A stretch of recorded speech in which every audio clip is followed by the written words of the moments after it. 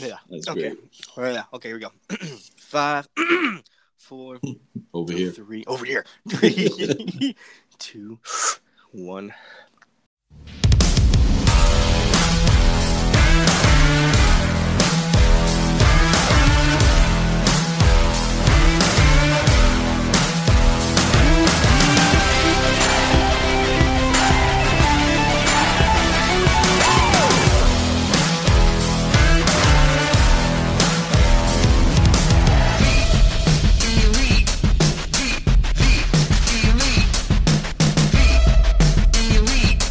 A little bit of the bubbly.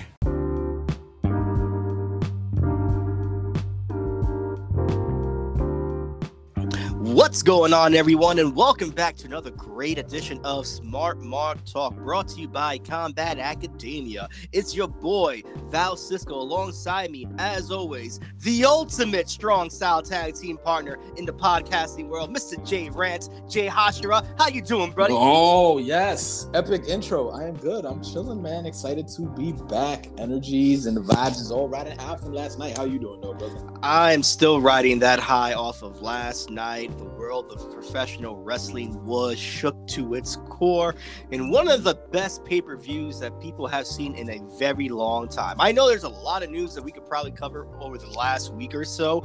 We have been having a little bit of a hiatus. I'll say this right now. It's because of me. I've been sick as a dog. I've been sick from like last Sunday to I just got that better this Sunday. So, that's all me. Tell them the truth. You've been raging in the mosh pits at an All-American Redress concert. Tell them the truth. That's exactly what happened. I lost a tooth jamming out to Swing Swing. No, but we're glad that you're feeling better, brother. You know, like you half-assing it. You know, rest is and your health is more important, man. So you're feeling great. We back at it, brother. We missed you here. I missed you. Oh, I miss you too, buddy. I miss you too. Since our little hiatus, I will say before we even get on to this, I have to acknowledge this because we didn't get a chance to do it last week. Yes, Man, I love it. Acknowledge me. Acknowledge me. Different corporation though. The NWA, new NWA heavyweight champion of the world, my man, Dirty Dick Trevor Murdoch. Yo, bro, I know that is your dude. How are you feeling about that, bro? Like, that's crazy because we didn't think he was gonna go over, man. He went over. At what time I felt that he was gonna go over when I saw Camilla and Adonis retain. Okay. Yeah, at that moment I was like, Nick Aldis is dropping the strap. Whew. When did I think? I don't know, man.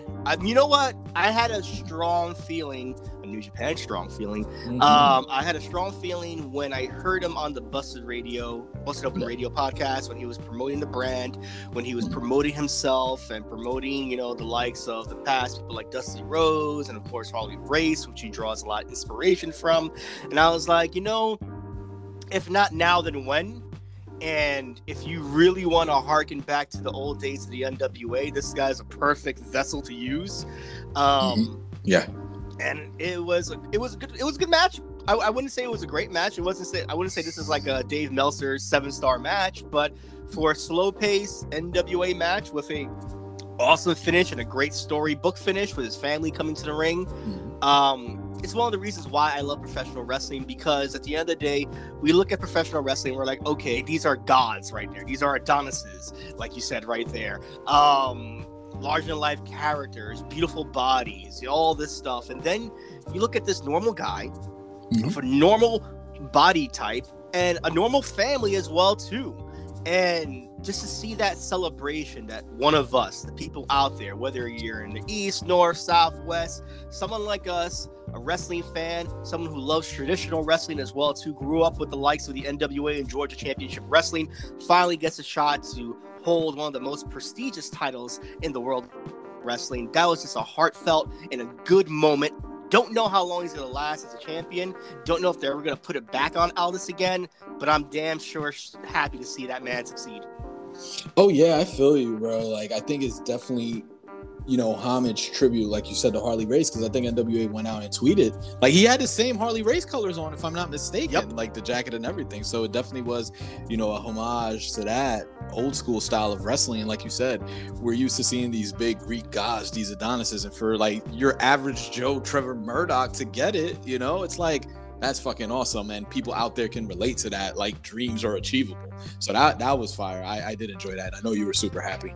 I am. I'm still riding that high right there, and it does come with the stands as well too. And I think we'll talk about the stands coming out of All Out as well, of just the amount of toxicity that's still in the wrestling community. It's there's no place for it. There's no place for it. Really isn't, because we're all succeeding at this moment in time, right? Like, wrestling has not been as hot as it's been since, I want to say, the early 90s. This is that boom that we've been waiting for, where there's a little bit of everything for everyone right now. And everyone right now, with probably, I'll put the WWE to the side, everyone really at this moment in time is working together to make the industry of pro wrestling succeed. Whether you're the NWA, whether you're even Empowered. We could talk about Empowered and how beautiful that show was laid out, with a mixed variety of wrestlers, and then just the beautiful masterpiece that Mickie James did producing the show as well too. So many great matches that came out of that, so many great contenders that came out of that. I hope this is not the last time we get to see a Mickie James production in an NWA. I don't think it is, but I will say that was a master class when it comes to a woman that wants to get the damn job done in pro wrestling. You saw. But first of all, but I do agree with you. I think like these companies just sat down at the round table and they were like, we got to make wrestling fun again. We're seeing what's going on. We're seeing you can say almost the dictatorship, the monopoly that was going on with wrestling with the WWE. I'm not going to try to bash it, but that's what it really was. And that's why we got that stagnant, stale wrestling. I'll say, like you said, it wasn't hot since the 90s, possibly early 2000s, because it was still rocking, so it was still rocking. And I think these companies just sat down and said, hey, we have to make it fun for us as well as for the fans. That's the most important thing to us, the fans, you and I and everybody out there. So like you said, it's a resurgence of wrestling. It feels like Monday Night War 2.0, but just like boosted up to the max. And you're seeing these wrestlers now. That's why I think that the wrestlers that WWE released are also the catalyst to this boom that we're seeing. Wrestlers that did not go to WWE, that have always heckled WWE, Young Bucks, let's say, we're seeing this. They're the catalyst, and they know. And wrestlers that came out, they're bringing their knowledge as well, because WWE is a juggernaut. It still is a juggernaut, but they're taking this, like we spoke off the podcast, Mark Henry, with the softball game with Pro Wrestling Tees, bringing this marketing, this branding for AEW. So these are the catalysts that has this boom going on, and then you see it in these productions, like let's just say NWA Empowered, where you saw Mickie James open up with this heartfelt speech crying, and you can tell this was her blood, sweat, and tears, her livelihood, her passion for wrestling in this event from top to bottom. And it was just so reminiscent, and seeing this mix of all this talent, all this phenomenal talent, but these women just went out there and just tore the house down from beginning to end. It was a straight high. There was no down moment in that event, honestly. So it's great to be a wrestling fan again, and it sucks. And there is no place for all these, stands, these marks just criticizing. Like, I just went yesterday on Twitter, and I knew I could find something really fast. That guy, of course, when one of the surprises came out, he was like, sending the head of the table, just send a B player over to the B company. Like, no, there's no time for this. We should just be celebrating, rejoicing, and having fun and holding hands like the Beatles. Yeah, straight up. And you make fair points with that too, man, because when I look at this as a whole, and I try to compare it to other eras, like even the Attitude Era, for example, what captured us as children? Basically, we were kids, kids going into teenagers, right? What captured us? And it was the realism that this wasn't just a comic book show anymore. This wasn't just people in tights, pretending to be superheroes. There was a sense of realism. There was a sense of, I'm in on the joke. I'm in with you guys. I'm in the ring with you. It made me want to watch week to week. And I kept thinking to myself, like, what has changed since then?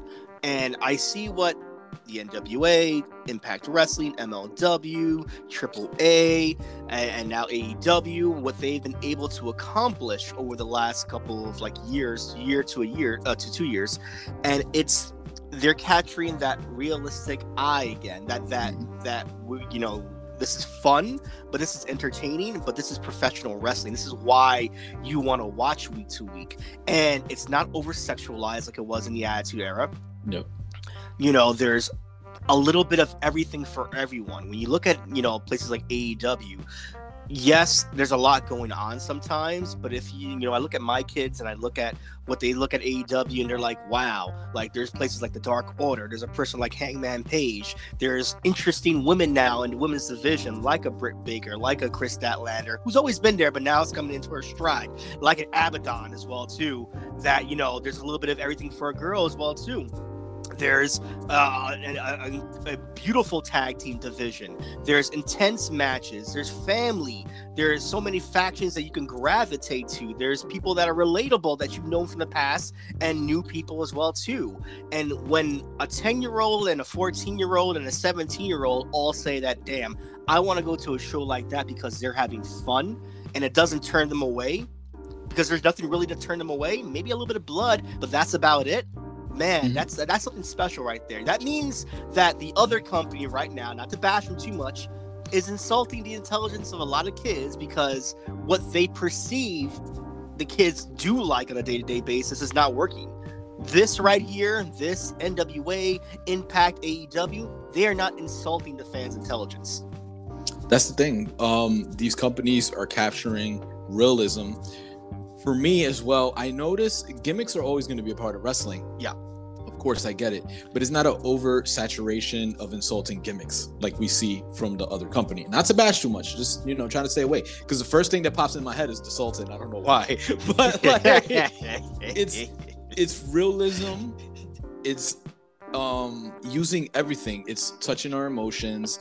It's using the gimmicks, but not super oversaturated. Hell, what made NWO so popular in WCW, it was the realism factor, and they're hitting that. They're using families. They're using the ref once again, like you said. Look at that NWA 73 match where people started throwing stuff at the ref. You know, the ref is not a useless prop as some other companies use them. The ref is very intricate in a wrestling match, and we're seeing that a lot of refs being incorporated much now, which, you know, AEW, where refs are missing, you know, the foot on the rope, things like that, to get a little bit of heat for the ref and stuff. So it's the whole product, which, you know, everything is being used. That's what I'm trying to say. Yeah. So it's a great time. No, you make an excellent point with that, with the referees, with everything. They're not insulting anybody's intelligence, you know. And if they do mess up, like even for example, last night at All Out, there were plenty of times where there was missed opportunities, botches here and there, but this company that we're seeing grow before our eyes, almost 3 years in, they have given so much to a fan base, to their fan base, or to any fan base, because they are welcoming other fan bases in, to the point where if a fuck up does happen, and plenty has happened over the last year, the fans are trying to be as much forgiving as possible, because of the fact that you are giving them a show still. You are giving them the opportunity to rile back up and say, okay, we're going to make this awesome again. We're just not going to try to make you erase it inside your mind and say, well, let's just do it again because it was a spot. No, they fucked up. It happens. Mistakes happens. In promos, are they picture perfect? No. Sometimes people ramble a little bit too much, like Kenny Omega, but you love it. Oh, I love it. You're not even in contention. But like, they have their own different styles, and it's not what I love about it is that no one feels the fucking same. Yeah. Everybody feels absolutely different, from the wrestling style to the promo style to the entrances to every little bit of everything. Everything is different. You're not insulting me, and that's what I love. It. This is how you're going to generate a brand new fan base, or establish one in general. But let's get into it. We talked about it. We rolled out the red carpet. AEW All Out, Chicago, Illinois, Chi-Town, the home of Mr. Chick Magnet. Bro, you were saying it all week. This was an event for you. Can you just elaborate on that? What this pay-per-view meant to you? Because I have not seen you hyped about a pay-per-view since. I don't know. Like you were hyped about SummerSlam, but that's because you were going to it. Yeah. But this is different, though. Wow. I'm thinking, this is just me. I got a brain fart right now. I'm thinking, what was the last paper? hyped for it. Like, let's just say SummerSlam, because I was going to it. But genuinely being hyped for a pay-per-view, I haven't had that love or excitement in a while. And I owe it to Mr. Tony Khan and everybody involved in AEW. I owe it to them. Like I told you off the podcast, I am genuinely gushing over wrestling again. I feel like a child and I'm loving it. And this pay-per-view, from top to bottom, it was stacked. So it's all the emotions that I feel with wrestling right now. Card, because they put on a phenomenal card from top to bottom. Everything was a banger. And for me, it was just the excitement, as well as like, I'm possibly going to see the best pay-per-view of 2021. And I stand by it. As of right now, this is the best pay-per-view of the year. I know we have Bound for Glory and we still have a long way to go, but that was the excitement as well. Like, I'm possibly going to see the best pay-per-view of the year. I'm getting CM Punk after 7 years. You know, like, I'm seeing people being thrown in matches that should not even be there, like a Mad King Eddie Kingston. Like, who the in a title match like that with Miro and other companies? Not many companies would do that, you know? So for me, it was just pure wrestling bliss and excitement, and I was super ecstatic the whole week, bro. Like, that's what it was for me. Like, what was it for you? I think it was a mix of everything a little bit. It was me viewing the outside world. I think that's what was making me hyped about this even more. I was already hyped about this. You know, our boy Jeremy, and I know you had your reservations as well too about the main event with Christian.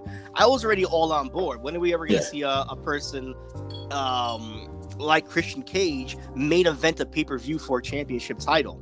And it's been like almost a decade since we've seen Christian Cage at the top tier level, and to see him get the main bill at that pay-per-view was awesome to me. But I know it was a hard sell for a lot of people to see the overflow of excitement from everyone, to see that turn.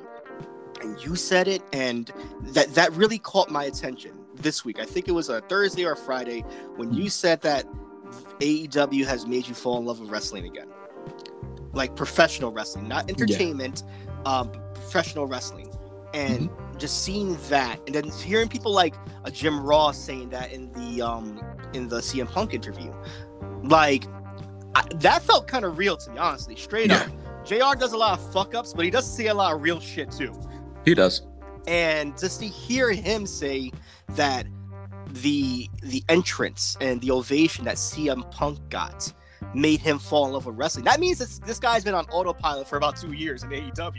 So that's why the fuck ups come in. This is true. But to see that happen right there, that just invokes so much emotion for him. To hear people in general say that AEW has made them a fan of the party, of the phenomenon that is professional wrestling, that got me even more hyped about this pay-per-view, because now everyone's on the fucking same level. Now everyone is in unison. Now everyone's like, you know what? This is not about my brand versus your brand. This is not about this champion versus that champion. This is about professional wrestling is coming to fucking together in the best ways possible. And you saw that last night. You saw that. It doesn't matter if you're from Japan or fucking Boise. You are a fucking fan of professional wrestling.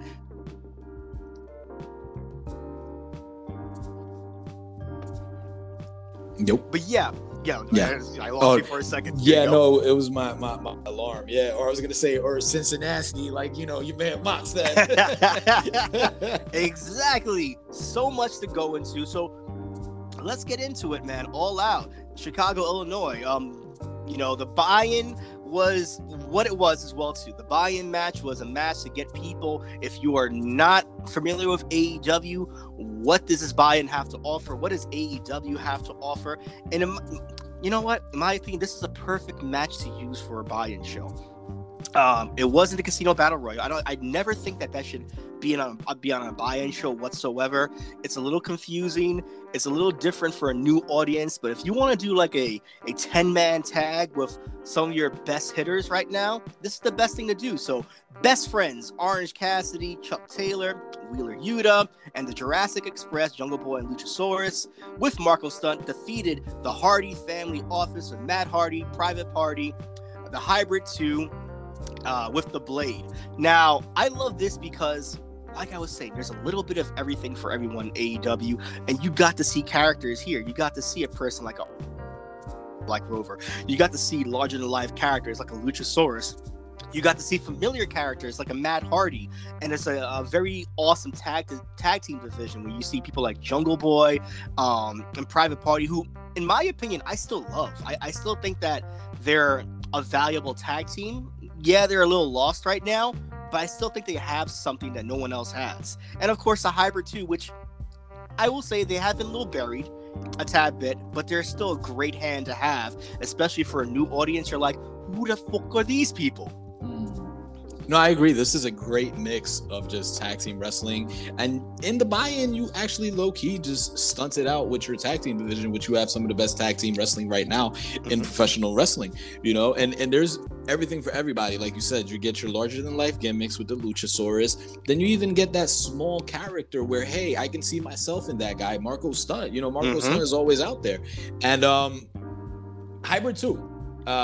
I agree with you. They're a little bit buried, but they're very essential right now. They're doing great heel work. Yeah, you know, and just looking at it, I'm not saying that they're like that, but I can see them possibly getting a nice deep run for these, you know, tag team titles with the great work that they're doing. They should. So. But yeah, it was a phenomenal, and I agree with you. A match like maybe the Battle Royals were usually in the buy-ins to get all that hype and anarchy, and people say here, you know what, I'm gonna order it. But they learned, you know, this is still a young company, and they learned like this match is something very prominent, and you're getting something big out of this match as a number one contender, you know, title shot. So we definitely have to put this on the show.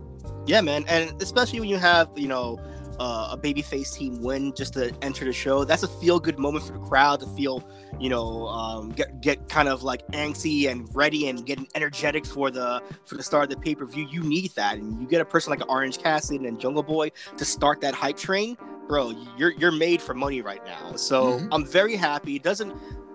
People are ASOS stands right? Are like, oh, you see Orange Cassidy and Jungle Boy, they're on the pre-show. Matt Hardy is on the pre-show like he was in the WWE.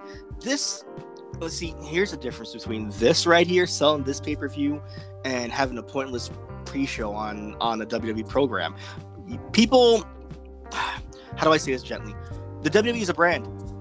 You're going to buy it. If you don't have the network or Peacock, you're going to buy it because you know WWE. You know, I work for a company, you know, in a pay TV industry, and I see people still buying WWE pay-per-views to this day without Peacock. And I'm like, okay. That's wild. You're buying this. Like, you're literally buying this for the brand. It's like the I guess pre-show itself, it is useless because no one really is watching it besides background noise, which is sad because usually they have some time, they have good matches. Here, it's a necessity. They are putting out a show so that way you can invest your money if you don't still feel the need to do it. To buy in, literally. And of course, if you're new to AEW, if you saw it on a Friday Rampage, if you saw it on a Wednesday Dynamite, you're still not convinced, and you need that little bit of extra to make you want to watch this. Man, did you see a ruckus crowd? You know, the entrances, especially with Jungle Boy and Tarzan Boy, you want to be part of the party. So I think this was excellent right there. Yeah, bro. I think, like you said, if done right, buy-in matches, pre-shows, whatever you want to call it, are a necessity. So, like you said, there are some people still on the edge because, like, bro, I didn't know it's 2021. I didn't know people still order WWE pay-per-views. That's wild. So, but if done right, they can capitalize. So let's get into the main meat of the show. The show started off with a banger.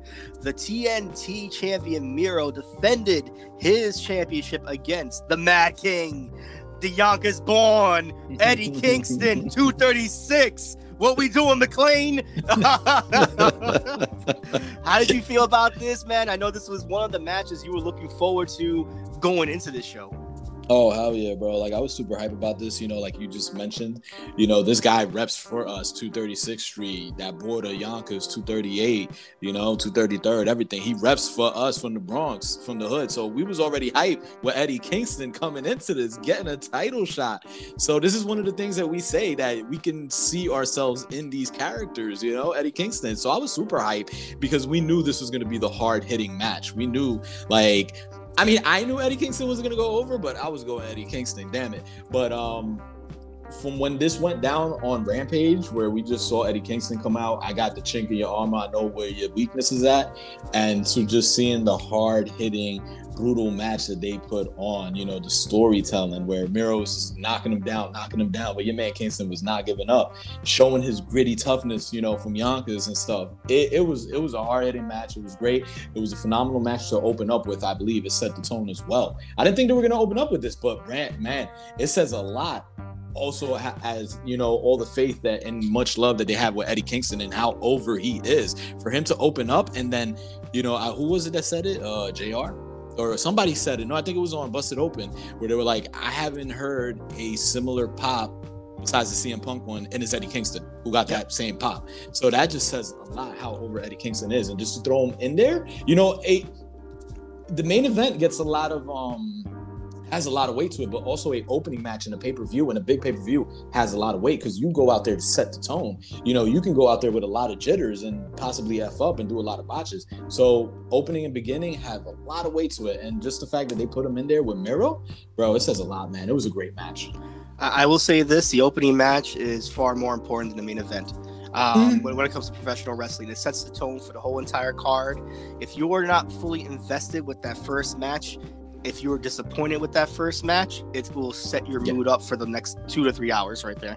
You're right, because the first match is very tricky. Because the thing is, it's all symbiotic, but it's a very tricky match. Because like you said, you have to set the mood. But sometimes if you have a phenomenal match, you know, you can set the bar too high and F up with the rest. You get what I'm saying? AEW has done that, though.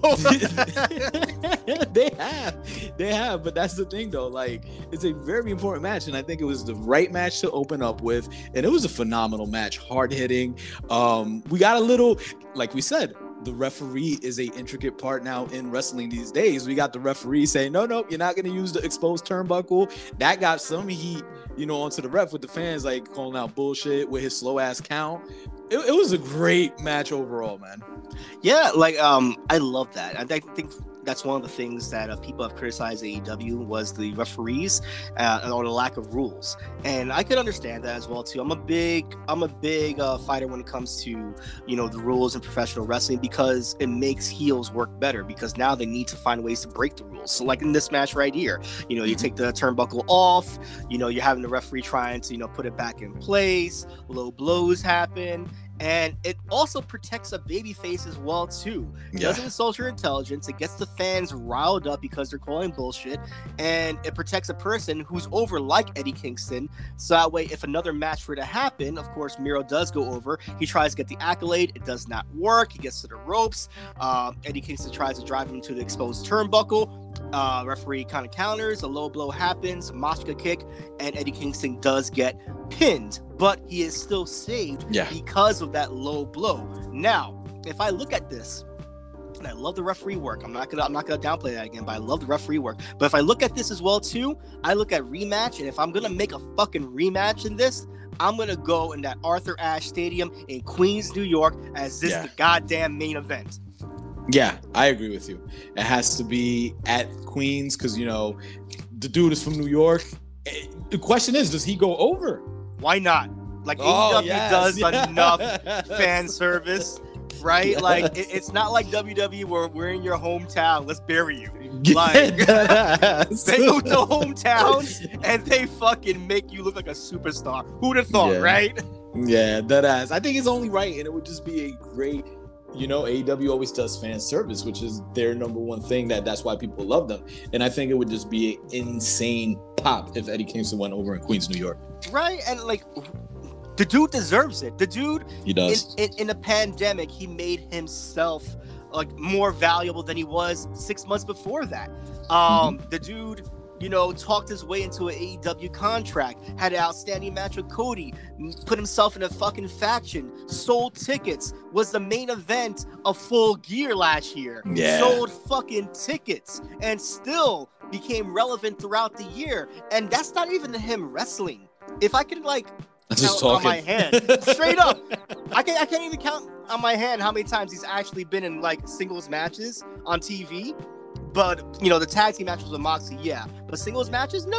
It's really him talking and just him telling stories. His body language, the way he talks, it's a sense of realism. He does not insult your intelligence, and that's why I love. This is why we love him, and Miro as well too, playing the role of the big brute that would do anything to hold that title. I love it. I think these guys mesh pretty well, and I cannot wait for the next match if these were to happen again. Oh yeah, man, they do. It just has to happen. The way it ended, like you said, Kingston is saved, and this has to go down. If it's not Kip Sabian coming back into this picture, it has to continue with Eddie Kingston, man. It's great. Ooh, and speaking about greatness, let's get on to the next match right here because our boy Jon Moxley, the newly crowned GCW champion. We could talk about that a little later. Impact, you left money on the table. Bro, straight up. The hardcore Macho King still had a lot of legs going. My man bought into that gimmick. Matt Cardona spent his hard-earned money in that on a t-shirt, on graphics, on the title, on the fucking crown. On everything, bro. Impact, just like you said, brother. Impact, they left money on the table with Bound for Glory coming up. You could have got your boy Nick Gage. I swear, in fact, sometimes you do a lot of dumb shit. We still love you. It's like the kid that never fucking learns. You're like, I still love you, but I want to smack the shit out of you. Deadass, bro. But, newly crowned GCW champion Jon Moxley takes on the legend of All Japan, New Japan, Kojima in an exhibition match. And I gotta love the fact that Jon Moxley is bringing that New Japan flavor to AEW when he's busting down the forbidden doors, having awesome matches, whether it's on Dynamite and now, of course, here on pay-per-view. I know a lot of people from a casual standpoint may not know who Kojima is. This guy is a battle-tested warrior, All Japan, IWGP heavyweight champion. This guy has had battles all over the world, and to see the respect, I love the fact that this whole entire audience, maybe not the whole audience, but at least 75% of the audience were educated professional wrestling fans, and they gave this man love when they came out. They gave this man respect. Yes, the man's tipping 51. I get it. But at the end of the day, this guy still brings a sense of realism and awe from his New Japan, I guess, gravitas, if you will. I love it. You're absolutely correct, bro. If there are two old people in wrestling, I don't want to say old, but they look phenomenal. Kojima 51, Finn Balor like 47. Like, bro, these dudes put me to shame. But anyways, this was my favorite match of the night. I'll say, this was my favorite match of the night. This was not only like you said, knocking down the forbidden door. I love the work that Moxley is doing with New Japan. Like, he's low key, if you look at it, Moxley is bringing over New Japan talent. He's bringing over, and he's keeping New Japan relevant in the United States. He's doing all this work, calling out Tanahashi, doing this phenomenal match with Kojima. What happened after the match where I'm gonna blow my wad, where we got a mother flipping Minoru Suzuki come out, like, bro, with Kenta. Low key, Lance Archer, he's doing a lot of New Japan wrestling work out here, and I love him for that. And Kojima's a legend. He has held 19 or 20 titles by himself, so seeing the strong style with the aggressiveness that Jon Moxley brings, the aggressiveness that Kojima brings, these are like two, dudes looking in the mirror just at different ages. And it was just a hard-hitting match. It always felt like Kojima was one lariat away from pinning Jon Moxley. And with the back and forth, the strong style in the ring, just slapping each other up, it was great. The match just started intense with the chops, bro. Like, it was a phenomenal match. I think, for me, this was my favorite moment, especially what carried after the match. Like, these two dudes went out there and just tore the house down, in my opinion. Now, I also heard the stands with this match as well too. Oh, you see, the WWE brings Goldberg back and everybody shits on it. You bring a 51-year-old Kojima, everybody loves it. You cannot put, sorry for cutting you off, you cannot put Goldberg in the same senses as Kojima. It's just blasphemous. You cannot sit here and compare Goldberg to Kojima. But that is the argument that you see online right there, because the age and the ageism.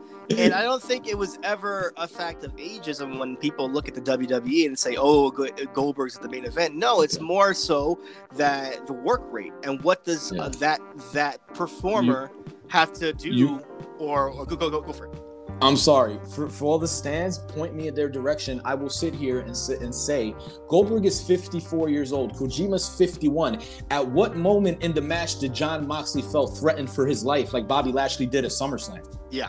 You get what I'm saying? You look at the work that Goldberg puts in, he's potentially one suplex away from crippling somebody. As to Kojima, which he did not look bloated. He did not look blown up. Kojima looked like a 20-year-old in there. You know why? It's because they booked the match specifically for the wrestlers. They're not overexerting themselves. They already know the game plan. They're not trying things new with Kojima. They gave these guys 11 minutes. They probably could have gave them 10 or 9 to make it a little bit more snugged. But I would have taken 20. They know this is not Kojima of like 2001. This is Kojima 2021. So they're taking their time. They're trusting a person like Jon Moxley to have a very strong style Japanese type match with not a lot of too many head injuries. They did a headbutt here. They did the paradigm shifts. I get it, the clotheslines and Saito suplexes. But relatively, it was a safe match for a man of that age. But it still looked real. It still felt real. It still felt like a strong style match. They're not making Kojima go to the fucking top rope and do a fucking Hurricane Rana or whatnot. No, they know his limits. And they're working with his limits as well too. With the WWE, they're still trying new shit with Goldberg. Yeah, at 54, you trying to make him do a Steiner screwdriver and shit. Come on, get out of here with all this nonsense. But you're right, man.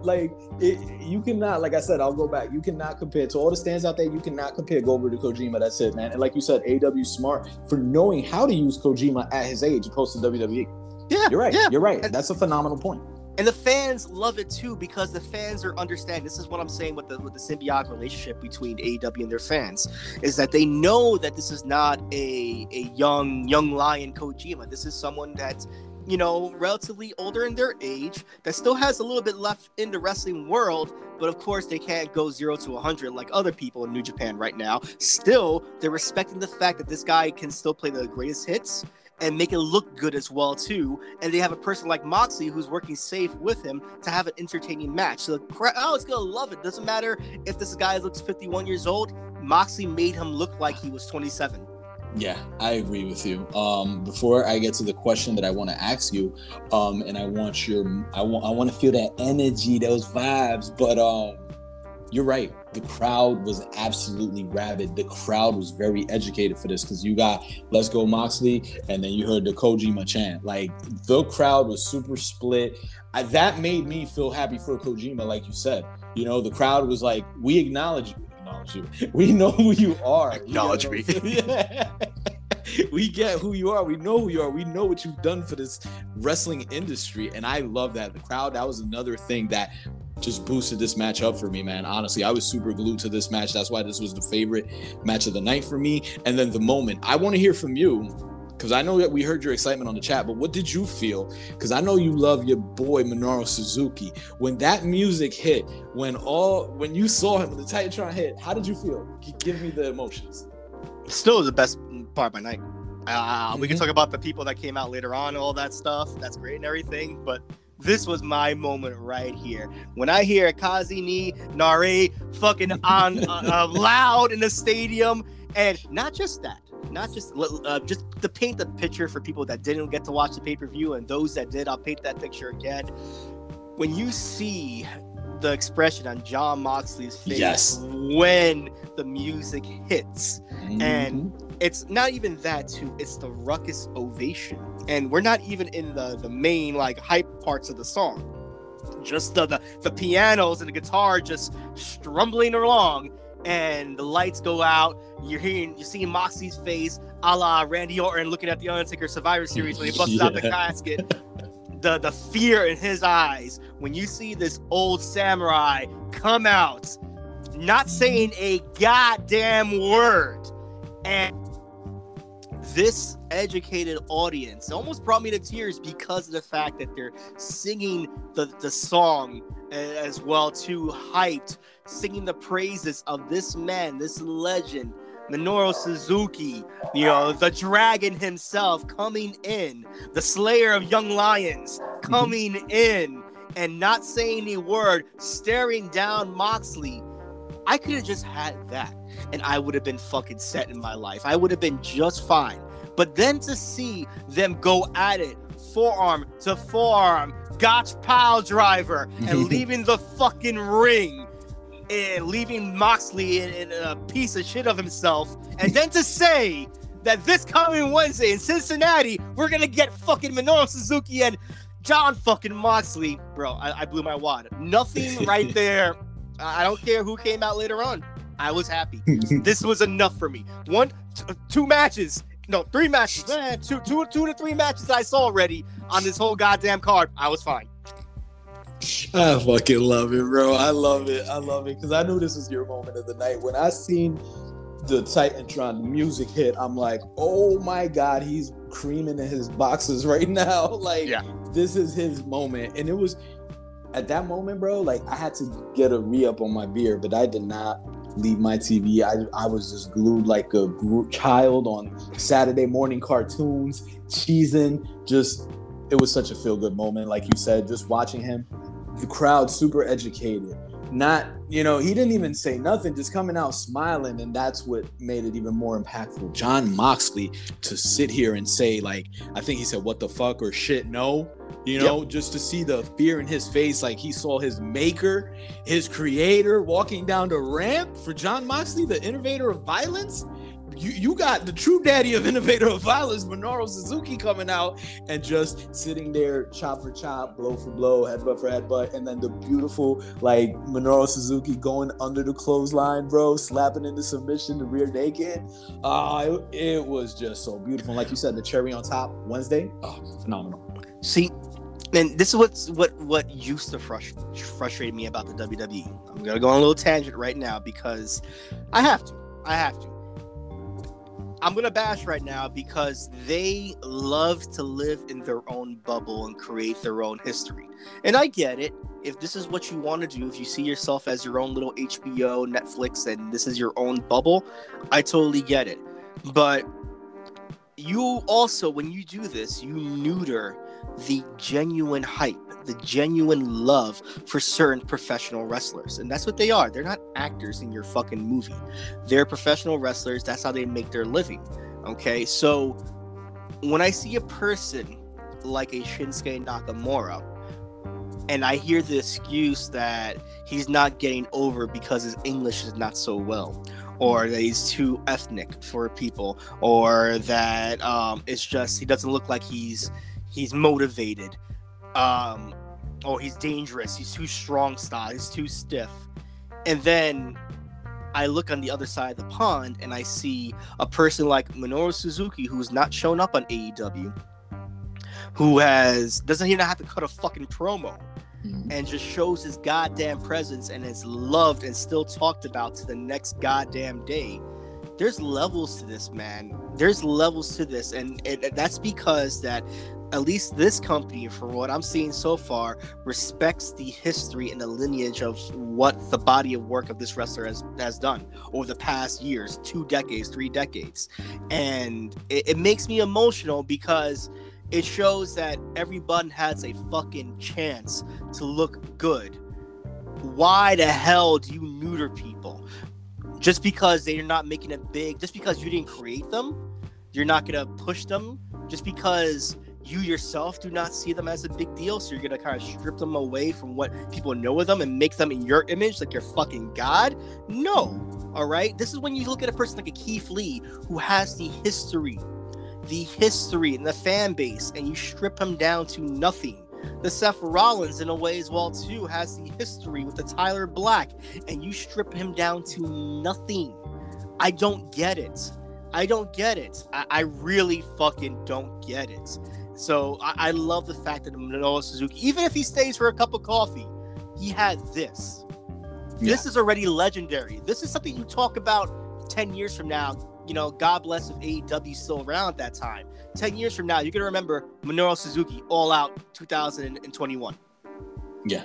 This is Minoru showing up, AEW doing this. It's something that stands the test of time, and it will always be in the annals of wrestling history. Yep. Honestly. Yep. Yeah. Done with that rant right there. Let's get on to the next one right here. Women's Championship, World Women's Championship match. Dr. Britt Baker, DMD, with Jamie Hayter and Reba Rebel on her side. Two Hitas taking on Chris Statlander with Orange Cassidy. I will say, this match, it wasn't the least on my radar. There was one match that was, but interesting. I already feel that this match was going to be okay. I feel like I've seen this match before, so I wasn't as hyped as I wanted to be. And if anything, I feel that Britt Baker, even though she's a heel, she's still the fan favorite going into this match. So it will be hard for people to invest in a Chris Statlander, even if you had an Orange Cassidy by her side. So I was already going into it kind of feeling meh. But I will say, though, they had a good match. They had a pretty damn decent match. How did you feel about it? This was actually one of my favorite matches that I was looking forward to on the card when I saw this, because I was like, bro, Chris Statlander, Britt Baker, they're going to tear the house down. With the phenomenal card that we had, this was honestly, you know, on the list of potential breakouts match of the night. And I was looking forward to it. Like you said, I've been a little stale on DMD just because I feel that for me, the hunt was better. The chase was better, you know, than like, you know, kind of like Ultimate Warrior. You get what I'm saying? Like, the hunt was better, and now that you have the title, it's like, oh fuck, what are we doing? True. Not saying that that's what's happening, but for me, that's what's going on. You get what I'm saying? But they went out there and they had a phenomenal match, bro. Like, I wanted to ask you, how did you think Statlander's in ring was? Because I know you always said that she still has a lot more of growing to do. How did you feel about it? I feel like they worked a very safe match. I mean, there were some parts where she took some liberties, like that pendulum, what was it, moonsault that she does? Moonsault, yeah. That looked pretty tough, but it's okay. I think that she does a lot of creative things, but at the same time, in this match in particular, she didn't go overboard with her arsenal, because we didn't want this to be a match where the women were the sour point of the pay-per-view. You know what I mean? Yeah. And we've seen that many times. In fact, that's probably like the most criticism comes out of the women's division with AEW. So they worked a very safe match. I think she looked impressive. She still has a very great like strength aspect about herself. Very innovative. I love her character work.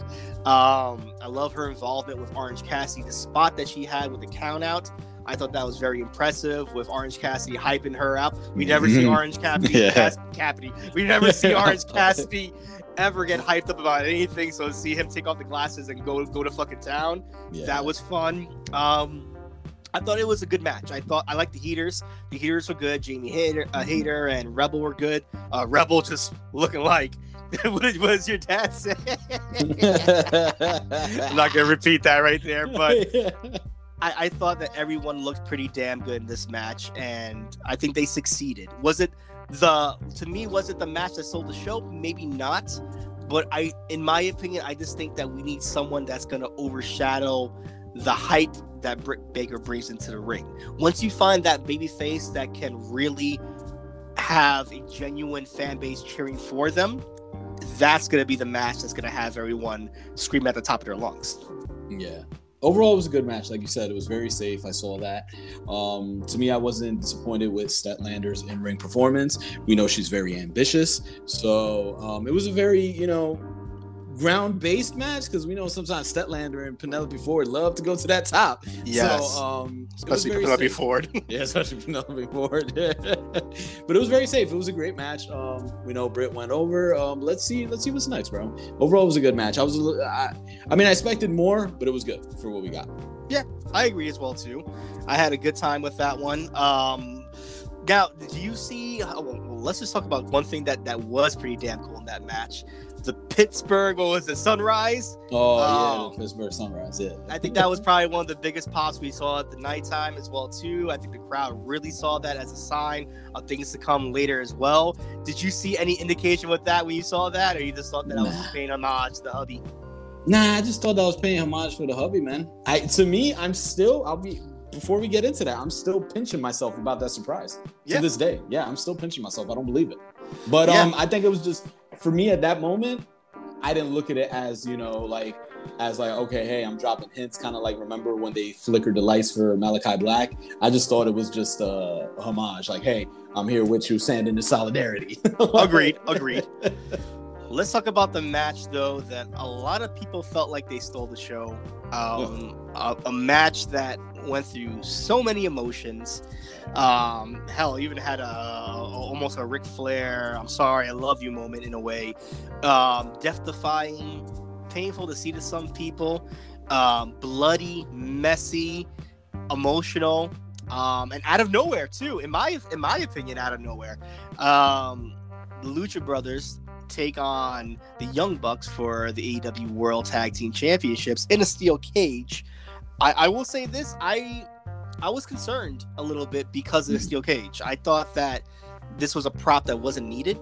Okay. I felt like these kind of characters gel well in general, and they work well, especially when you have a lot of figures like outside interference. I feel like it still could work pretty well. I just didn't know what the cage aspect, what would it do? What would it benefit to all four of these players? And man, it was an integral part. If I love one thing again about AEW is that they really don't use their special matches sparingly. Or they kind of, or willy-nilly, they make sure that there's a reason behind them. Like, we didn't see a steel cage before this since the Cody and Wardlow match. That's true. So there's meaning to it. There's like the fifth or sixth cage we saw this year. So there's a hypeness to it, like some other companies. I'm taking shots now. I'll give a fuck. I'll take a shot like a Hell in a Cell on Monday Night Raw. Bro, like a Hell in a Cell from Friday to Sunday to Monday. But I gotta say, this was a fucking emotional match. A match that was 22 minutes and 5 seconds. This match was everything from a regular tornado tag team match to a bloody war to paying homage to other tag teams out there to showing love for brothers. I love that. I think this is the first time I've ever seen outside of maybe Lucha Underground or even just in Mexico in general, where we saw the brother connection between Phoenix and Penta, and it made for awesome storytelling. I love the innovativeness from the Young Bucks as well too, especially with Brandon Cutler doing an amazing throw from the bottom across to the cage. Uncle Rico. Straight up. Like, yeah, one shot he took it. Because it would have been disastrous if he kept on trying to toss it. I would have loved to see that, though. I'm not going to lie. To the Nikes with thumbtacks attached to the bottoms. To see the broken mask and exposed gashes from both Phoenix and Pentagon, to the daredevil maneuvers from the top of the cage, around the cage, the pile drivers, the Canadian destroyers from the top, tippy top. I thought they were going to do a Canadian destroyer from the top of the cage. I was scared to death. I share the same sentiment, because when I go up, I'm like, this is not going to turn out well. This is not going to turn out well, bro. And it did. And it did. It was a moment wwhere I legit, like when you were younger watching the Scary Movie. Well, not you, but like, where you cover your face and look through the middle of your fingers, because I know you love your horror flicks, but like that's how I felt. I was like, this is not going to turn out good. Man, I gotta say this. I'm literally in awe, and this is me all the time whenever I see Rey Fenix. The fact that this guy is not more over than he is, it still bewilders me, because of the fact that this guy has one of the best comebacks in wrestling history. Like, this guy makes you feel for a comeback. If there's anyone better with a comeback in wrestling right now, it's probably Brian Danielson. We'll probably talk about him a little later, but man, this guy fires you up. He does the babyface comeback. He makes you cheer for him. That one near fall that when Penta was about to get pinned, and he just comes out of nowhere for that save. Like, these guys can't take anymore. These guys are bloodied and gashed. Why are you still fighting? I love that part of the storytelling of, like, you really don't have anything left. Why are you still shoving him off from the pin? It was brilliant storytelling. We give a lot of shit to the Young Bucks, but this match was perfectly orchestrated. It was just to begin with what you said. It was kind of like, all right, dude, just give up. Take the three. Take the three, because y'all just getting devastated. Y'all just getting mauled. Y'all running into a meat grinder. Not saying that the Lucha Bros didn't have offense in the match, but you felt that disparity. Felt that, how can I say that? Oh my God, I'm lost for the words right now. When somebody feels like that they don't have a chance. What's that word? And that despair. That despair, yeah. Like no matter how hard you claw, you're helpless. You're helpless. Yeah, there you go. That helplessness feeling. You got that from the looks on their faces from Penta when he was a bloody mess, when he took the super kick with the thumbtacks to the face for his brother. For his brother, that was a key moment. Like you said, we have not seen brother storytelling, family bonds, which I always sit here and say, what makes a great tag team is blood. That's what makes a great tag team, no matter what, is blood. And when he threw himself to sacrifice, himself for his baby brother, that right there was like, oh my God, this is great. And like, it was tit for tat when they were on the side of the ring outside, where you're like, okay, well, I'm about to power drive your brother. You beating up on my brother, so I'm gonna beat up on yours. Exactly. Like, everything, it was great. The cage was just being used phenomenally from the beginning of the opening. It was just people being thrown into it, people being super kicked into it. Like you said, it was 22 minutes and some change, but it felt like an eternity, because that's how gripped and full of emotion this match was, where you saw the Lucha Bros willing to die, and they spilled blood for these tag team titles. And yeah, man, for me, tag team match of the year, and possibly one of the best tag team matches that I've seen in my lifetime. That's how great it was. Yeah. And then, of course, the shocking end of them actually going over the Young Bucks and getting the tag team title, and the ovation from the crowd. I think that was the scariest part for me, is like, can the Lucha Brothers really invoke that fan ovation if they were to win? Are they the right team to go over the Young Bucks right now with their heel run that they're going through?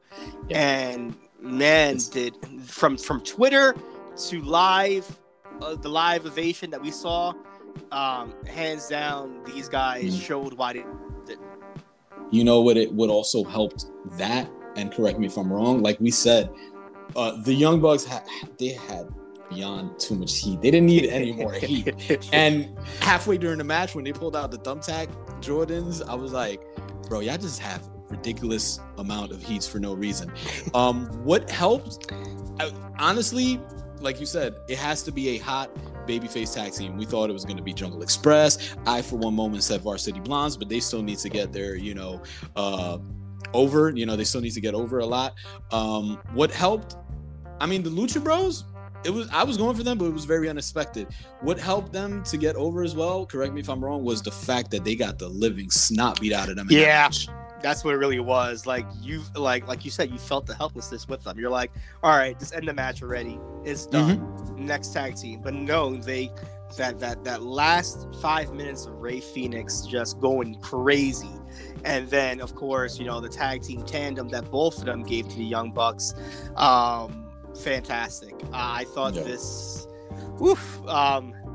It leaves you speechless, bro. It was a great match. Like, alone, like you said, there is no need for a cage. These dudes could tear the house down just in a regular singles tag team match. You get what I'm saying? Like, no rules or nothing, just straight wrestling. And with the environment that the cage added to the storytelling, to the helplessness, to everything, it was just a well-oiled machine, man.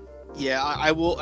After absorbing everything that I saw last night, I will say this is probably my match of the night, because Kojima was going to be there, but the emotions I felt and then the surprise ending really just it slapped me in the face right now. So good on the Lucha Bros, man. Like, as amazing as they both are as singles competitors, even better together. Yeah, just straight up. And I think down the road, we're probably definitely going to see the breakup happen. Yeah. And just imagine the wars that they have with other people. Imagine the shit that they're gonna do to each other. Yeah. Like, oh my god. Yeah, it's gonna be insane. We saw a little glimpse when they had, Eddie Kingston dropping the poison in Penta's ears. We saw some phenomenal matches on Dynamite. Just imagine when they go full blown rivalry. Yeah, if y'all are a fan of Lucha Underground, you've matches, you're in for a treat if they ever go that direction. Mm-hmm. So lights out match between Rey Fenix and Penta. Sign me up right now. At the temple. Yes.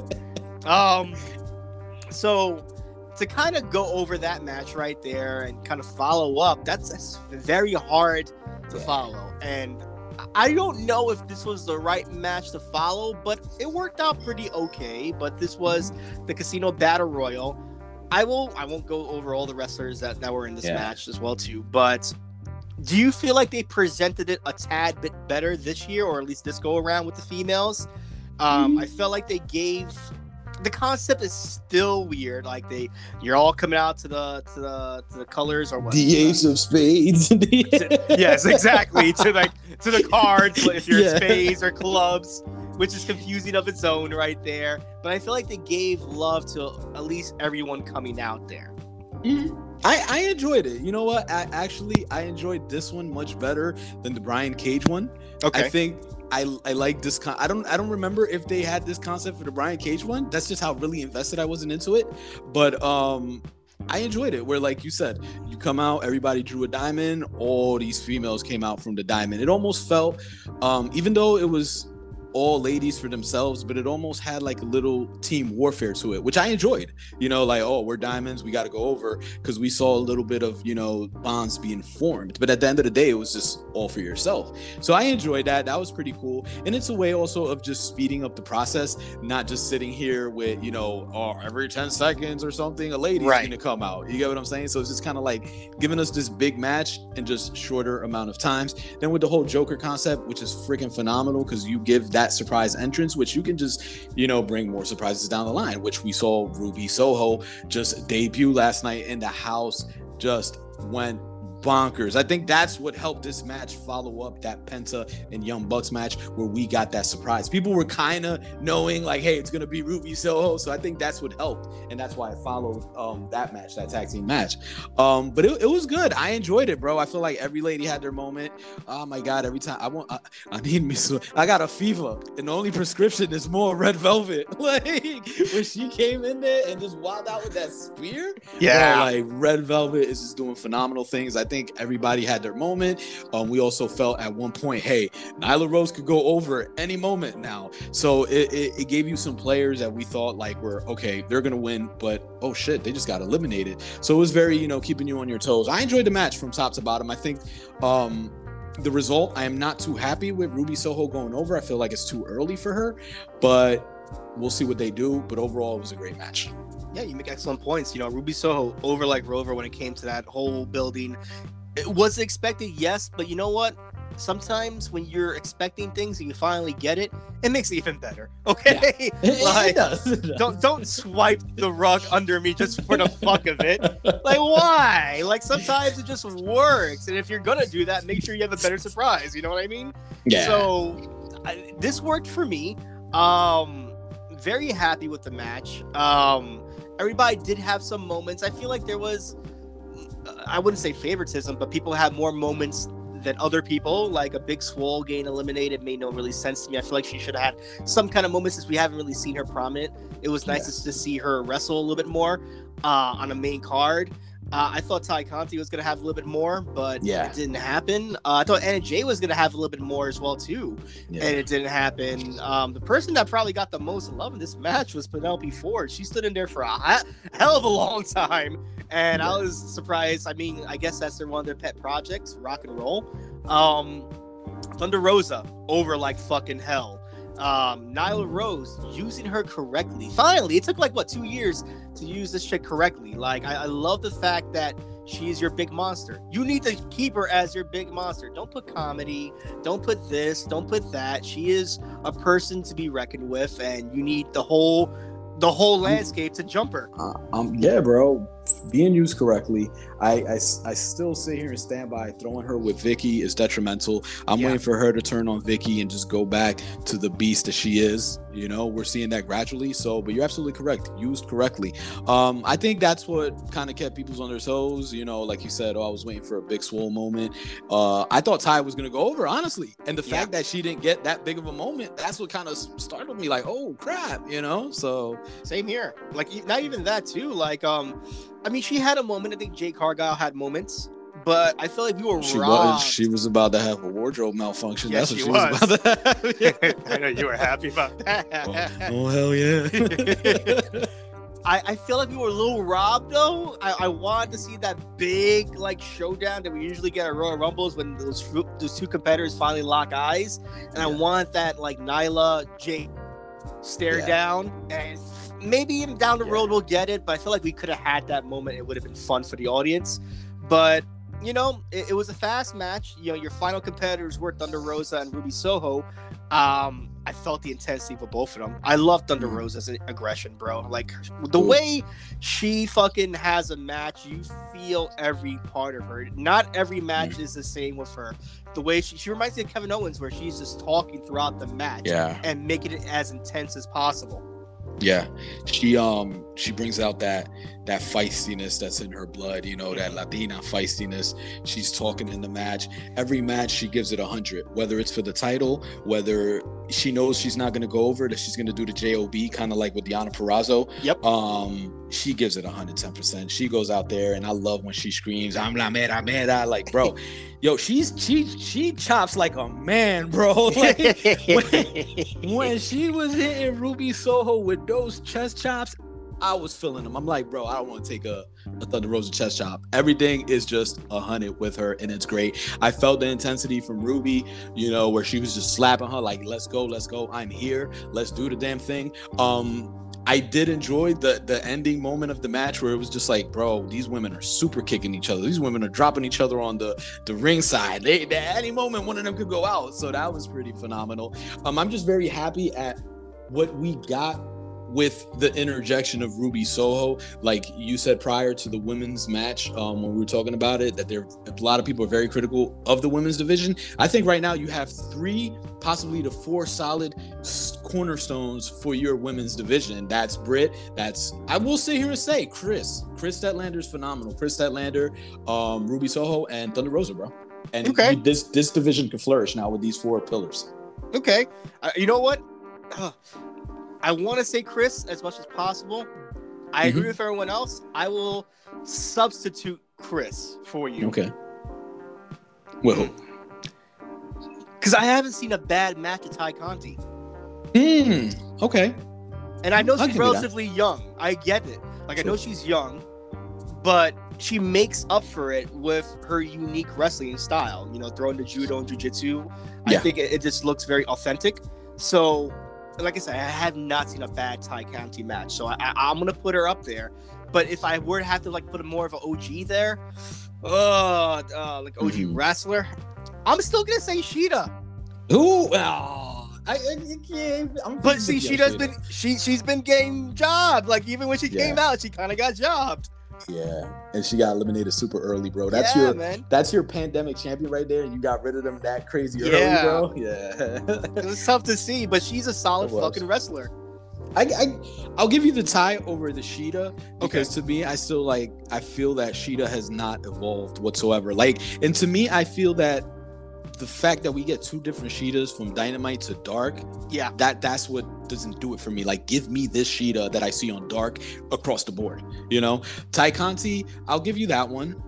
But to me, I think where she makes up for her, you know, her youngness, her inexperience, I dare say a little bit, not much, is where her charisma and her kooky style that she has, which you hit the nail on the head, where she incorporates that judo and that MMA background. Great. So I'll give you that. But I still stand by Chris Statlander just because she is a big force and she can just, you know, because sometimes you need that big woman that can just ragdoll, and I think that can be her. Yeah, no, I believe that wholeheartedly. Ruby Soho gets the win, gain a future shot at the AEW Women's Championship. I agree with you that, you know, maybe she should have went over because the chase is more valuable than the actual gaining of the championship, and we don't want to see her get jobbed out. But also, that is just a nice fucking way for seeing Ruby Soho to win in New York City as well too against Britt Baker. Yeah, that's what I was gonna say. That can be something good, but thinking about it now, there is ways of saving her. She does have 2 heaters, DMD with her. Exactly. So definitely I could see Ruby being saved. Jamie Hayter was in that match for a long time as well too. I still believe that that's the project they're going to go on with for Britt Baker. I believe that you're going to see some dissension, which you're already seeing dissension between her and Reba Rebel. I definitely believe that we're going to see the desolation of that faction. And of course, Hayter turning on Britt Baker, and Britt Baker being a babyface, which I think everyone's going to want to see pretty soon too.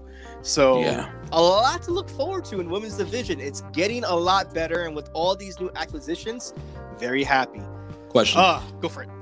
Were you, how did you feel about the Inspirations not showing up? Yay, nay, didn't care for it. Yay. Okay. Very yay. I really do not see a place for them in AEW. Agreed. I agree with that. I as much as I love Peyton's wrestling style, even though she didn't get to show it that much in the main roster, if she's still trying to pull the Inspiration gimmick, the Iconics gimmick with Billie Kay, you're kind of still going down Divas territory. Yeah. And that kind of only works with the NWA or Impact Wrestling, which is fine for them because they both have tag team divisions now. And if you could just work a contract where, you know, they can go from NWA to Impact back and forth and trying to work on both divisions, then that's a solid deal in my opinion. That works out and makes the divisions more it builds a better division for both brands. So I think that's their trajectory. I agree with you. Just before we move on real quick, I agree 100%. The fact that you're still called the Inspirations, it still shows that you're not over your WWE Diva chapter. Yeah. And the way you presented it, you hear me? The way you presented it, that you guys are back and you're together and you're touring. I don't get it. I mean, I really wasn't a fan of it. Because if you want to show me that, yo, you're serious, as I've seen some talent when they've gotten released from WWE, they went out there, oh, the Inspirations are back on tour in fucking thongs. Like, bro, I could care less about that. You get what I'm saying? Like, show me that WWE messed up releasing you. You still look like full-blown divas. So now, that was the only thing. I will say this though, there is a place for that in wrestling, and there is a place for that kind of heel in wrestling as well too. I'm so beautiful, I'm better than you. Like kind of what Eva Marie does on Raw. Like I get it. I think there's a place for it, but done right. And if you can wrestle too, it's even better. I think they could be, and I'll say it, this is all with respect as well too, because I don't think that they were bad whatsoever, but I think they could be the 2021 version of the Beautiful People on Impact. True. That's absolutely a phenomenal point that you make, because also their wrestling is not that bad, and I love the comparison because while they were in NXT, they were phenomenal. Peyton Royce and Billie Kay doing their things. You know, Billie Kay was that, believe it or not, she was that hard heavy hitter. She used to deliver some phenomenal big boots. So you're right. They have the wrestling, but I do like that comparison with the Beautiful People. So let's get on to the next match, which a match where people were 50-50 on, but they were invested on. You know, they really were hammering down that this could be Chris Jericho's last match in AEW. Chris Jericho takes on MJF, essentially a career match. Let's just start off with this. How did you like the entrance of MJF? He that schmuck of a man. Bro, that dude is a schmuck. I love MJF, but right there what you did, you were a schmuck, MJF. Like, bro, he had me fooled. He had the crowd fooled. The crowd was counting down to the Y2J countdown. I was like, bro, I even did the arm stretch, you know, when he was standing, he used to do the Y2J. I'm like, yo, we about to get Y2J. Let's go. And then you just see Chris Jericho's last match. I'm like, bro, good heel stuff. That was great, man. How'd you feel about it? Oh, I loved it. First of all, I thought like, oh, they're getting sued. Like, yo, that's the first thing I thought. I was like, somebody about to get sued real quick. But I was happy. It was a great heel move. MJF just still shows there's levels to this, even from him coming into the ring and having Audrey Edwards take off the ring off his big yes phenomenal. Fantastic. Everything he does is planned out to the T, which is what I love. He is a student in the game, and the fact that the announcers put it over, and we'll put it over as well too. He's still in his early 20s. There's so much that he can do still in the next 10 years. It's gonna be epic. I like the slow burn that we get with him. I agree. This dude is a student of the game. This guy is an old soul of wrestling. I have not seen, this type of single heel in a minute, bro. If he continues this, he gives me, Iron Sheik, Sergeant Slaughter vibes. You get what I'm saying? When he betrayed USA. So it's just phenomenal and shows the brilliant mind that he has for the wrestling game. Imagine this right here. He goes to Queens, and he's from New York, and he just shits all over New York. It does shits. It says Buffalo's better or something like that. I would love that, bro. Just even more heat. And the New York fan base is rabid. Yeah. So they would just eat him up, bro. That would be great if he does that, bro. And then, he's that typical dude to just spit in people's faces, bro. And he's very ballsy. I told my dad yesterday watching it, I was like, that's what I love about him. Because you can tell he's also a old school, I don't give a fuck type of wrestler that if you make an attempt at me, I will drop you where you stand. You know what I'm saying? He's in front of people's faces. Yes. They literally could punch him if he wanted to. The security guard was ready to jump. Bro, that's what I love about him, and that's what is needed. There are not that many wrestlers nowadays that can take that heat or want that heat. We used to see that back then, and MJF was one that he'll take all the heat. I love it. Chris Jericho comes out to a rendition of Judas with one of his guitarists as well too. I think they were trying to capture the Rick Boog thing that they're doing on SmackDown with Shinsuke. Yeah. Doesn't work out that way. I was kind of like, how is this your song and you're fucking missing the beats for the audience? Yeah. I would have much done better without him, and just because this, for me, if this was Jericho's last match, I feel like just a tad bit, it kind of stole away. This should have been personal with the fans. Don't bring in the guitarist from Fozzy. This should have just been the fans personally just singing for him. You get what I'm saying? So it took away from me. I don't know. I don't like it.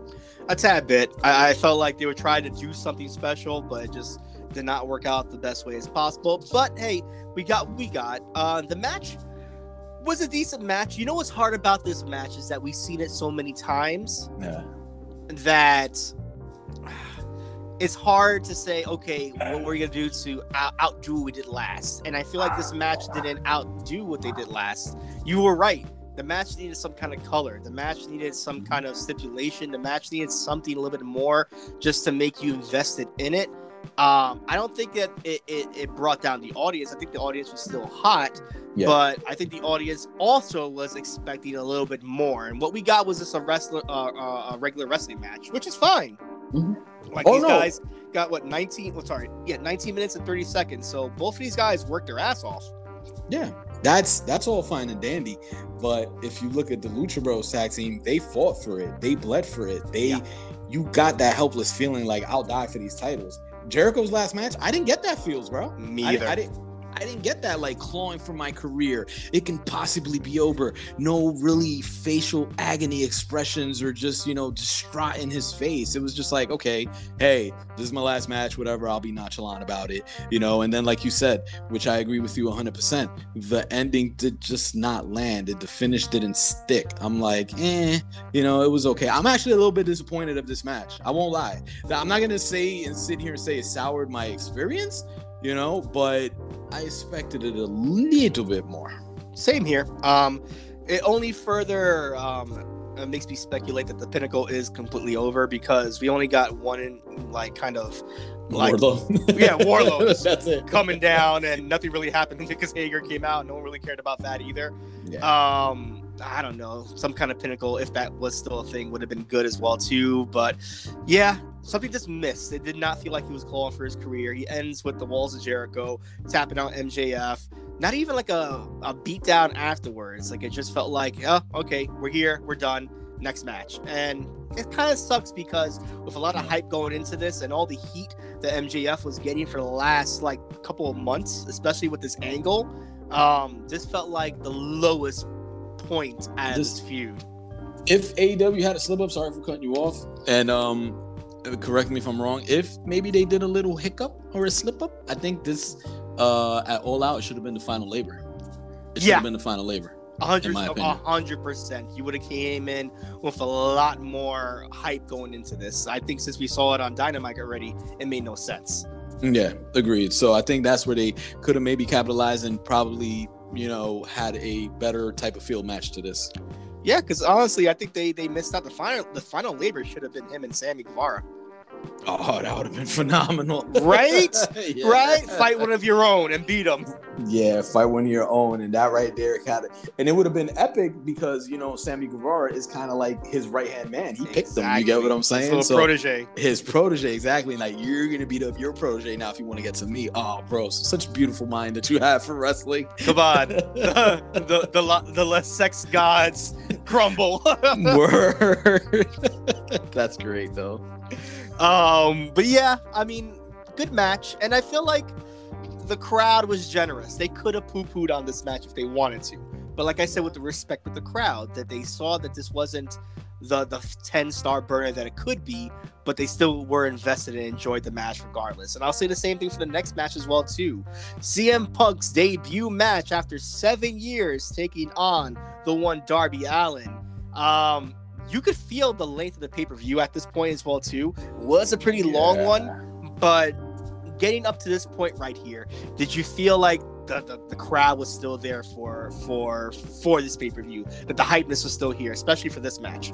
Oh, yeah. I felt like the crowd was there all night, especially for this match, because this is your hometown hero, Yeah. The crowd had everything CM Punk, from shirts to signs to, whatever paraphernalia you have. Like, I don't feel like the crowd was out of it, but I do agree 1,000% with what you said. At that moment, that's when it hit me, where I was like, oh shit. I won't lie. I kind of forgot about this match in the QT Marshall, but that's just because don't get me wrong. It's crazy for me to go and sit here and say I forgot about a CM Punk match because, one, I was invested in everything else, and then two, that's when the length hit me. That's when I started feeling the brewskis because your boy was boozing, and I'm like, okay, like, it was a lengthy pay-per-view, but it was an enjoyable one, like other companies. But nonetheless, 7 years, it woke you the hell up. It gave you that kick in the ass. 7 years where Punk has been away from the ring, and seeing him wrestle against Darby Allin, which I think is a great comeback opponent. Nobody else could have taken this place, where we know Darby can be very giving. And I think that's what CM Punk needed right now. He needed somebody very giving, somebody also, like you said, the fan needs to be a little bit more, chill, because ring rust is real. So I think the fans were very, kind of giving as well for CM Punk. And the style, like you said, it was kind of like lock for lock, hold for hold. It was a very grounded match, very slow, methodical pace, I guess, for CM Punk to get his joints, greased up again. Yep. But it was cool. It was cool. Did it live up to that 7-year hype away? Maybe not for me, but it was a good match nonetheless. How did you feel about it? Yeah, great recap of that match right there. I couldn't have said it better. Yeah, I was arguing in my head before the match started, like, could this been the match that you would have opened up the card with? Because you would have just had that organic CM Punk chant right then and there, right? A couple of things about this. I also feel that they spent a lot of time in Chicago the last 3 weeks. Yeah. So the freshness, and even Punk said it himself in certain interviews, that the freshness is going to wither away after a while. But I felt like the amount of time spent in Chicago so far over the last 3 weeks didn't necessarily hurt it, but the luster was starting to die down a tad bit. But I was still invested. The entrance to CM Punk was still great. It wasn't as great as his first day coming in, but it was still good. Long tights, don't care. I grew into it. It was a little jarring at first. Yeah. It was a little weird at first, but I think if I watch it enough times, I'm good with it. We almost host the basketball shorts. I almost lost my shit there, but it's okay. Let's see. The match itself, very slow pace, but very giving. I'm okay with it, and I love the fans that respected the fact that this is not CM Punk from 7 years ago as well, too. And this is a guy still trying to find his bearings right now. And I already see the stands already, just like I saw the stands for the Ruby Riott match saying, oh, they let a jobber go, now she's a star. Who'd have thought? Fuck you, buddy. Okay. Okay. Same thing with this right here. So we waited 7 years for this. Yeah, you waited 7 years for a guy to wrestle his first match and have a decent match, not get too blown out, and have a good match for his home crowd. Now let's see what he does after this, okay? Especially if he's still hungry like he says he's hungry. Like he said, he had a boner when he saw the last two people made their debuts. Yeah. You have a lot of competition, buddy. There's a lot of people that can fucking out wrestle you. So if this makes you hungry to go day in and day out and train your ass off to be called the best in the world, I like that story. Now, the outcome of the match. I agree. Maybe Darby should have went over if you wanted to tell the story that CM Punk doesn't have it anymore. And I would have been on that roller coaster. I would have been for that because of the fact that it tells an interesting story. If you can't even beat Darby Allin, why are you here now? Yep. But for the fan favorite, for the fan interaction, for that good go home feeling, it worked for me. Yeah, you're right. It was almost kind of like, okay, CM Punk is gonna go over. He has to go over. It's a gimme. We're in Chicago. Right. I do agree though. I would have much preferred if you would have went down the storyline route. You know, Kenny Omega style, very weird storytelling where like, bro, you can't even beat Darby. Why are you even here? You saying you're the best in the world? Like, go away. You know, exactly. Like, wrestling has passed you by. You know, so I think that would have been great long time storytelling. I think so as well too, but it's a risky thing, especially if you're doing it in Chicago, right? Yeah. I think if you would have done it anywhere else, it would have worked out. But since you're in Chicago, they want to see the hometown boy get that win. But we'll see what happens now with Punk. I think there's a lot of time spent, but what makes me happy is that he's not tangled in any belt situation.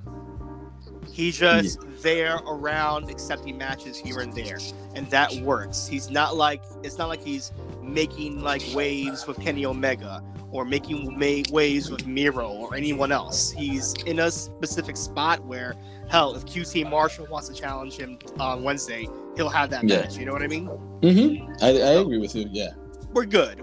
I think we're good with that, and we'll see what happens going forward with Punk. But I'm not disappointed. But I'm eager to see what happens next. Also, what happens next is a match I kind of want to skip, but Paul White makes his AEW. Paul White's your dude, though. Fuck this guy, bro. There was no reason for this match whatsoever. Yeah. But Paul White defeats QT Marshall with Aaron Solo, Nick Comoroto outside. But man, Nick Comoroto versus Paul White would have been a better match. That would have been phenomenal. Yeah, this match was 3 minutes and 10 seconds, as it should have been. And it was just Paul White coming out here with his uncomfortable black and blue outfit, doing his greatest hits. Doing his greatest hits, you know, the frying pan slap to the chest, the choke slam, the knockout punch, call of the day. Mm-hmm. Was this needed? Was this needed? it wasn't, but hey. Basically, every pay-per-view has a down moment. Every pay-per-view has an effery. Every pay-per-view has a squash match. I mean, you know, this is kind of like, I got to say the joke. This is kind of like, you know, Sean Spears' cheeks coming out on the pay-per-view last time. This is the joke match, you know? So, I don't know. If White has one of his last matches, I'm okay with him ending on his terms. So, rock and roll for that. I mean, I think he can still go, but I think it was just not the right person. It should have, you know what? Like you said, it made the Billy. I was gonna say Billy Club. It made the Billy Gunn turn kind of pointless, kind of rhetorical. Like maybe it should have been Billy Gunn in that match. He should have been like, you know what? F you, QT Marshall. I don't want you right now. I want Billy Gunn. That makes total sense right there. At least they have some kind of history, right? Exactly. But I don't know. We'll see what happens with Big Show with Paul White. He got called Big Show a couple of times. So did Ruby Riott. Yes, JR, get your shit together. This was definitely a Big Show match. I was trying to see if he does anything different. He did not. So we'll see what happens going forward. We have about like 10 minutes left, so we'll kind of speed through the main event. Kenny Omega defends the AEW Championship with Don Callis on his side against Christian Cage, the current Impact Wrestling Champion. This match went 21 minutes and 20 seconds. This match was okay. It was a good main event. The crowd was there here and there. I felt that they were there more for Omega than they were for Christian, and I could understand that. The crowd probably was a little tired as well, too, at certain points. That's why they try to do interesting things in this match, like the introduction of tables. On the background, there was a nice little spot where Christian went for a spear, threw a table on the outside, almost got impaled by one of the freaking legs, so thank God nothing happened there. A nice little transition of spears from Christian, where he did a backward spear, which I've never seen before, like a spear right to the back, to the tailbone. That was pretty cool. A lot of submission attempts with a Texas Cloverleaf from Christian. I thought that was pretty cool. The match finally ended with a one-winged angel from the top rope. Of course, there was interference from Gallows and Anderson as well, too, kind of saving the babyface a tad bit from the loss. But the one-winged angel puts out Christian Cage, and Kenny Omega gets that much-needed win to make him, still a big draw, or at least a big deal as champion right now. He gets that win back from Christian Cage. Christian gets his first loss in AEW, but he's still protected in this match. Now let's get down the last couple of minutes of the podcast on the nitty-gritty that happened afterwards. I kind of knew somebody was coming out once I saw the length of the match and the talking, and you almost expected it. You're like, okay, who's coming out? Somebody's coming out. And then, by God, here shows up Adam Cole. I'm like, I don't believe it. I don't believe it. You know what? He finished his contract. He went out legit clean. He, did everything in his duty to his contract to WWE. He did everything clean. And when I see him, I told you, somebody got to pinch me. I don't believe it. This is not Adam Cole, because I just thought he was a lifer. I thought he was just loyal to Triple H. I thought they threw him up. Yeah, I thought they grabbed him. I told you, bro, they threw a fat stack at him and possibly offered him a Intercontinental Championship run, honky tonk man style, bro, you're gonna be the longest reigning one, stay here. And then we saw him in the BT Sports promo with the package. I'm like, yeah, he ain't no way he's showing up.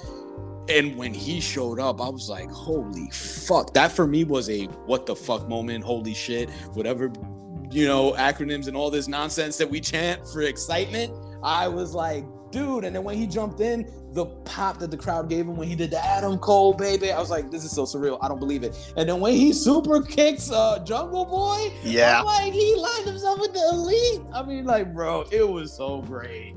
You can finish up the other half. Yeah. The little kisses from the Young Bucks to the cheeks as well, too. Yeah, saying, he's like, what did you guys think I was gonna do? These are my best friends. Yeah, exactly, bro. It was so great. This gives some much, I wouldn't say much needed, but it adds a finer layer with the Elite, because I felt like what they were doing with the Super Elite with the Bucks and Gallows and Anderson, I get it, but I felt like there was just somebody missing, like kind of like a Hangman, where Hangman was like his own guy, but he was part of the Elite. I feel like we needed that person. That's Adam Cole, bro.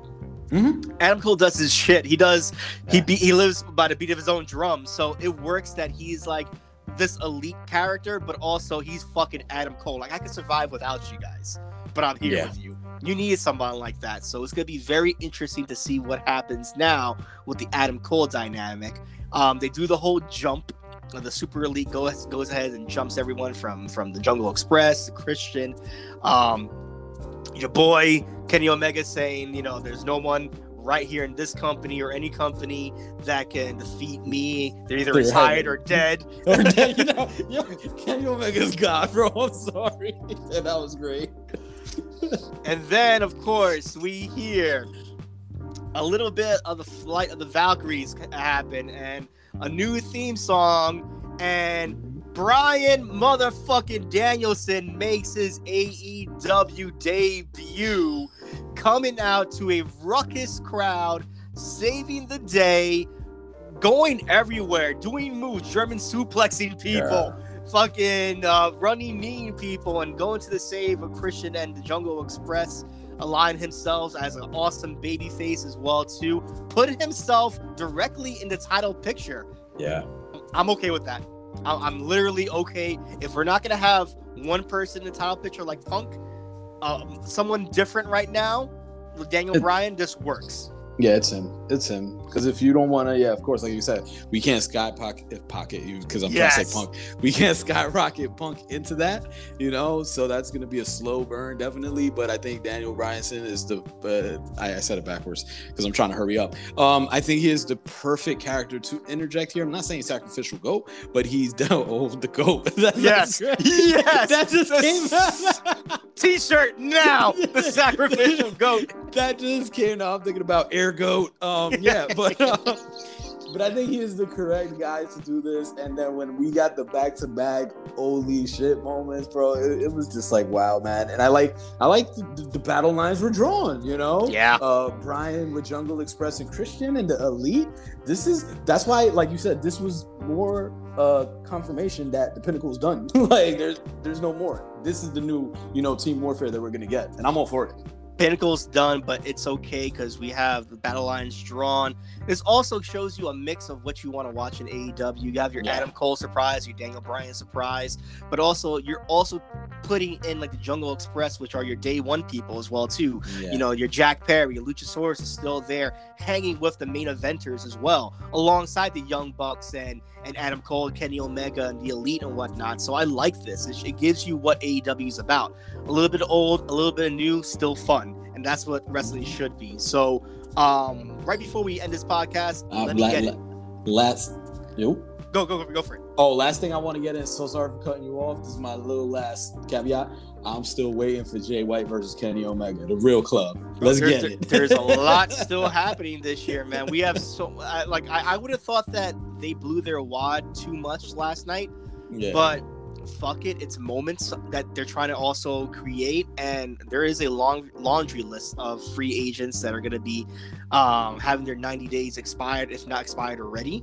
So if they're planning on any more surprises, god damn it, it's gonna come. And if they're not going to do any surprises, you already have a stacked roster to play with. So with first time matches as well. So they're just doing everything right, in my opinion, right now. Yeah, they blew their wad a little bit, but in the right way, in the best way for fans to be hyped out, to generate as much hype as possible. You know what? Sorry. Yeah, like you said, they may have blown their wad, but we don't care, because what you did last night was super beyond fan service, and it was just amazing. Yep. I want to hear your rating, bro. How many turnbuckle slaps you give this event? Oh, I'm gonna slap in the base 3 times. I'm gonna slap it 3 times, bro. Like it was a phenomenal event from top to bottom. Nothing wrong, no flaws. Maybe the Ruby Riot, maybe the Paul White, but I really don't care, because the product overall was phenomenal. So I slap it 3 times. Yep, I'll slap it 3 times as well too. I'll slap it 3 times for the fans' interaction as well too. This fan base is like the ECW fan base of the old. Like, they will call you on your shit, but at the same time they're loyal to you.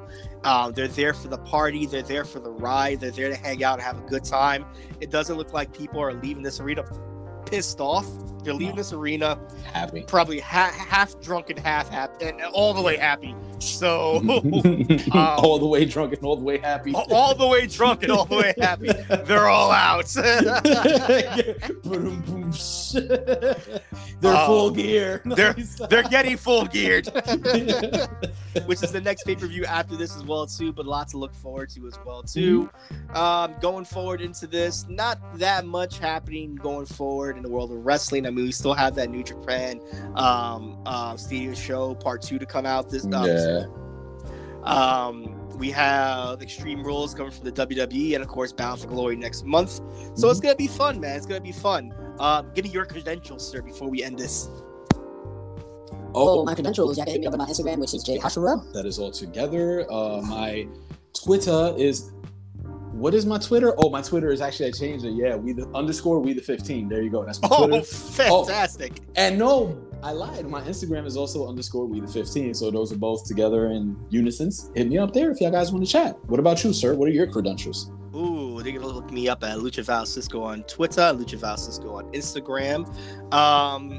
Combat Academia, we talk about everything from professional wrestling to mixed martial arts as well too. My Combat Academia on Instagram, Combat Academia on the Twitter as well too, and it has a Facebook page by Combat Academia, so please look at those pages.